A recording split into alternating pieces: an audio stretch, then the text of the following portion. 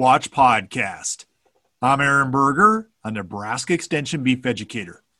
For today's Beef Watch podcast, we're going to be discussing an article from the May issue of the Beef Watch newsletter titled Management Strategies for Minimizing Early Pregnancy Loss. To discuss this topic, I'm joined today by the author, Dr. Rick Funston, who's a Nebraska Extension beef cattle reproductive physiologist. Thanks for joining me today, Dr. Funston. You bet. Dr. Funston, we're in the midst of May right now, and for many cow-calf producers, some have already started the breeding season, either through AI or natural service. Others still have that coming up. As we think about the breeding season, it's important to also understand there's the potential for pregnancy loss to occur due to stress that happens after breeding.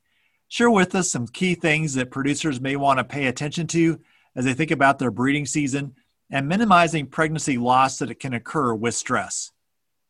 Yeah, and to illustrate how important or how big of a factor this is, earlier research and observations in most mammals shows, including beef cattle, which is what we're here to talk about today, indicate that conception rate to any one, either insemination by a bull or artificially, is very high. Estimates and validation has shown as high as 90% or greater. But by day 40, we end up with probably 60% conception on any one insemination is pretty good. I mean, if we look at our AI programs, that's really, we're targeting something above 50 and being happy. We do better than that, more than excited, I guess. So what are some of the things to consider to try to minimize that? I mean, some of it is just selection, genetic defects, cause embryonic loss, a host of genetic things that might cause embryonic loss that we probably don't have much control over, other than not to breed to related animals. And that's where we find the genetic defects. But I always tell people we're probably not going to find 90% of the genetic defects because they result in embryonic loss. But beyond that, I really like to look at the period going up to breeding is really important. And that tends to be what we have the most control over, especially if we have animals in a dry lot or feeding a certain ration. But to start with, I never want animals gaining more prior to breeding than they're going to gain post-breeding. So sometimes we think we're doing these heifers or cows a great favor by getting them really fleshy in the feedlot. And then when they go to grass, they don't maintain that gain.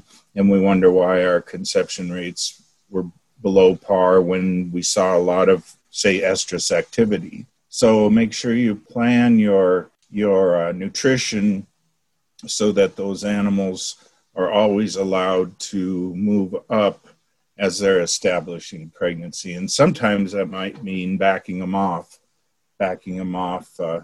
prior to breeding. I mean, not severely, but we certainly, we'll probably get 2 pound a day gain on good grass early in the breeding season, but probably not a lot more than that. So we don't want them gaining more than 1.5 pounds, 2 pounds prior to breeding, because those signals, whatever metabolically they are not conducive to embryonic survival if they're in a period of perceived or realized negative metabolic signals, negative gain, for example. The other one, another one to touch on is transportation. We want to go to pasture, and some people want to breed for a couple cycles. So a lot of this becomes a real compromise.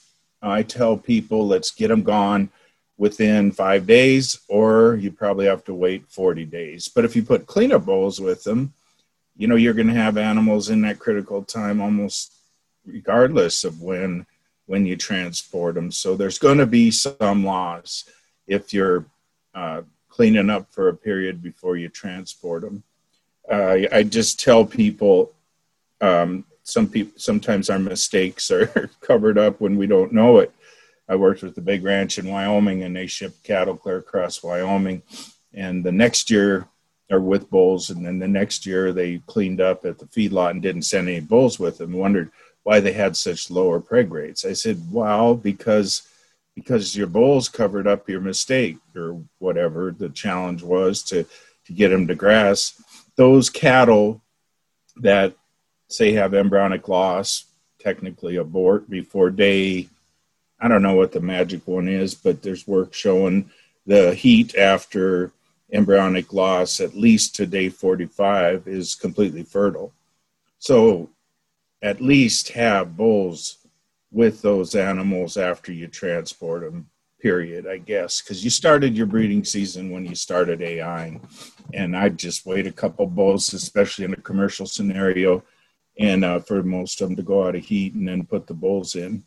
I'm just involved right now breeding a group of cattle. They put the bulls in right when we gave prostaglandin and never pulled them. They said the pregnancy is worth so much more than we don't really care if they're AI or not. But so anyway, a lot of different reasoning there, but they'll probably end up with higher preg rate to AI, but they won't all be AI. So there's a little bit of data in that article on Beef Watch from Colorado State. There were some done in Montana that didn't necessarily totally support it, but and how much loss. It's not a complete catastrophe, but probably, this Colorado data shows as high as 10%.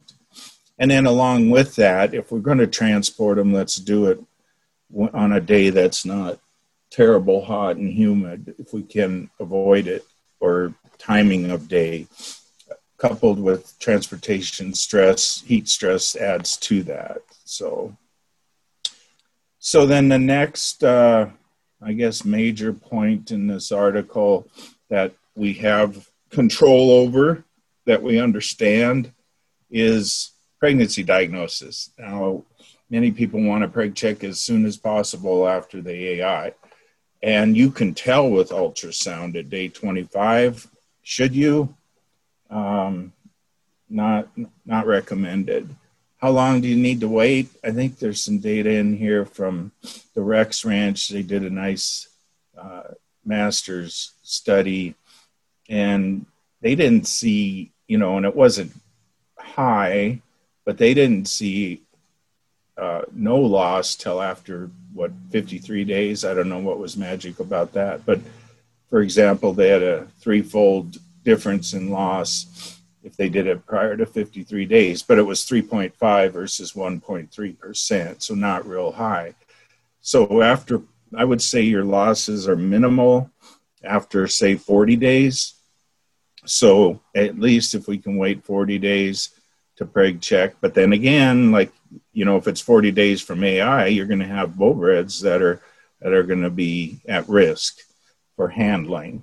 And we've got blood tests that can test even sooner, but I tell people, well, that may be true, but just handling them to collect that blood sample is going to cause some stress.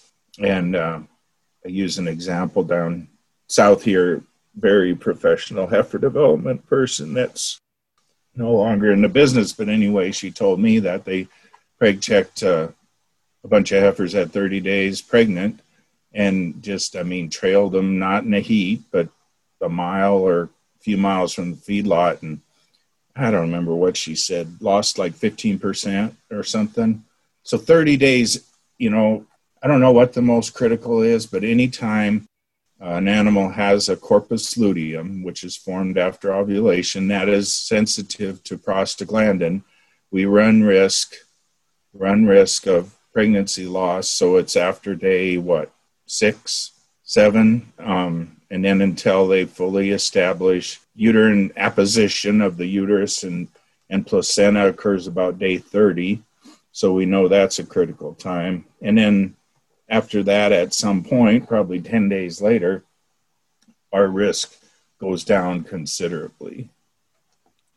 So, Dr. Funston, as we think about current conditions across Nebraska, and then we look to the north and west of us, obviously some drought. And so there's going to be some folks trying to think about what's my strategy to identify pregnant cows early. Those that are non-pregnant, I like to go ahead and get off the ranch and reduce them as a opportunity to, reduce my stocking rate.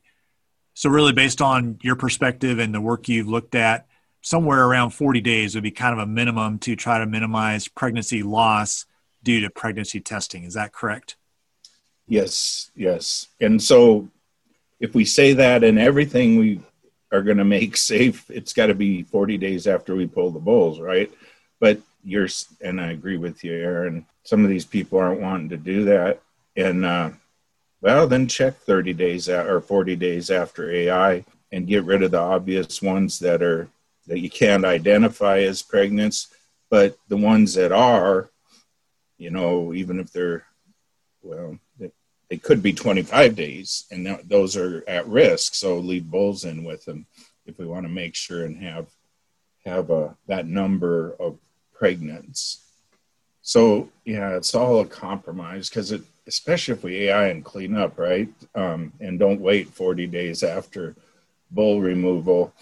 We're going to have animals that are at some less than desirable time point when we are handling them. Yeah, I think the risk is, and I think as you well alluded to, what's the balancing act? What's the value of, I guess, the feed savings we're going to accomplish by identifying those non-pregnant cows and getting them off the ranch versus the cost of pregnancy loss. And I think people are going to have to evaluate that and determine where they think that point is for their own operations. Right.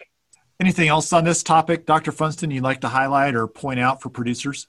Let's see. There's a link to options for pregnancy diagnosis. There's a link to some other nutritional studies, comparison of, this is the Rex Ranch study of fetal loss from diagnosing pregnancy using ultrasonography or rectal palpation from novice or experienced technicians. That's a nice study. And I think what they showed in there, if it was a skilled, I don't know how to define skilled, but a skilled palpator, they didn't have any more loss with palpation versus ultrasonography. I think, and hopefully the rumors are dispelled, but there for a while out there, people were saying, well, ultrasound causes more embryonic loss or abortions, and that's not true. If anything, it's less. So it's less invasive. You don't have to actually palpate the fetus, and you can see things, one on shipping stress and then one on heat stress and embryonic development. So those would be the big ticket items that I think that we have any control over.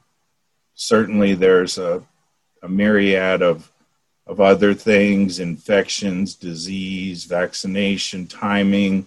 That might be another good one. Hopefully you got our heifers vaccinated at least 30 days ahead of any inseminations. There's this modified live versus killed debate, and we've used the modified live here and at the Goodmanson forever. So animals that are naive are the ones at high risk with the modified live versus the killed vaccines. Russ Daly, I'll give you a website for a lot more reading, beefrepro.org. And Russ Daly at the Des Moines, Iowa proceedings has a nice paper from South Dakota on that debate. And I don't know, it's caused some heartburn in the industry anyway. But so I think some of their data showed exactly what was told. If you vaccinate a naive animal too close to breeding, they're not going to breed as well. So, I mean, not rocket science. So a lot of good information on there. And then all of you are obviously familiar with the beef website, but that beefrepro.org is really the best repro information you'll find on one site anywhere.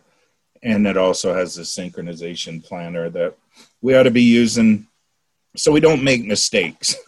Shots are not interchangeable. Prostaglandin needs to be given when it says. The protocol sheets are on there as well. GnRH needs to be given when it says. So days need to be observed. Those protocols are on. They make the sheet for a reason. And I get too many calls. Well, left the cedar in for 2 weeks. Well, that heat isn't going to be fertile. Or I fed MGA and I don't have time to do a 33-day protocol. Well, then we need to look at a different protocol.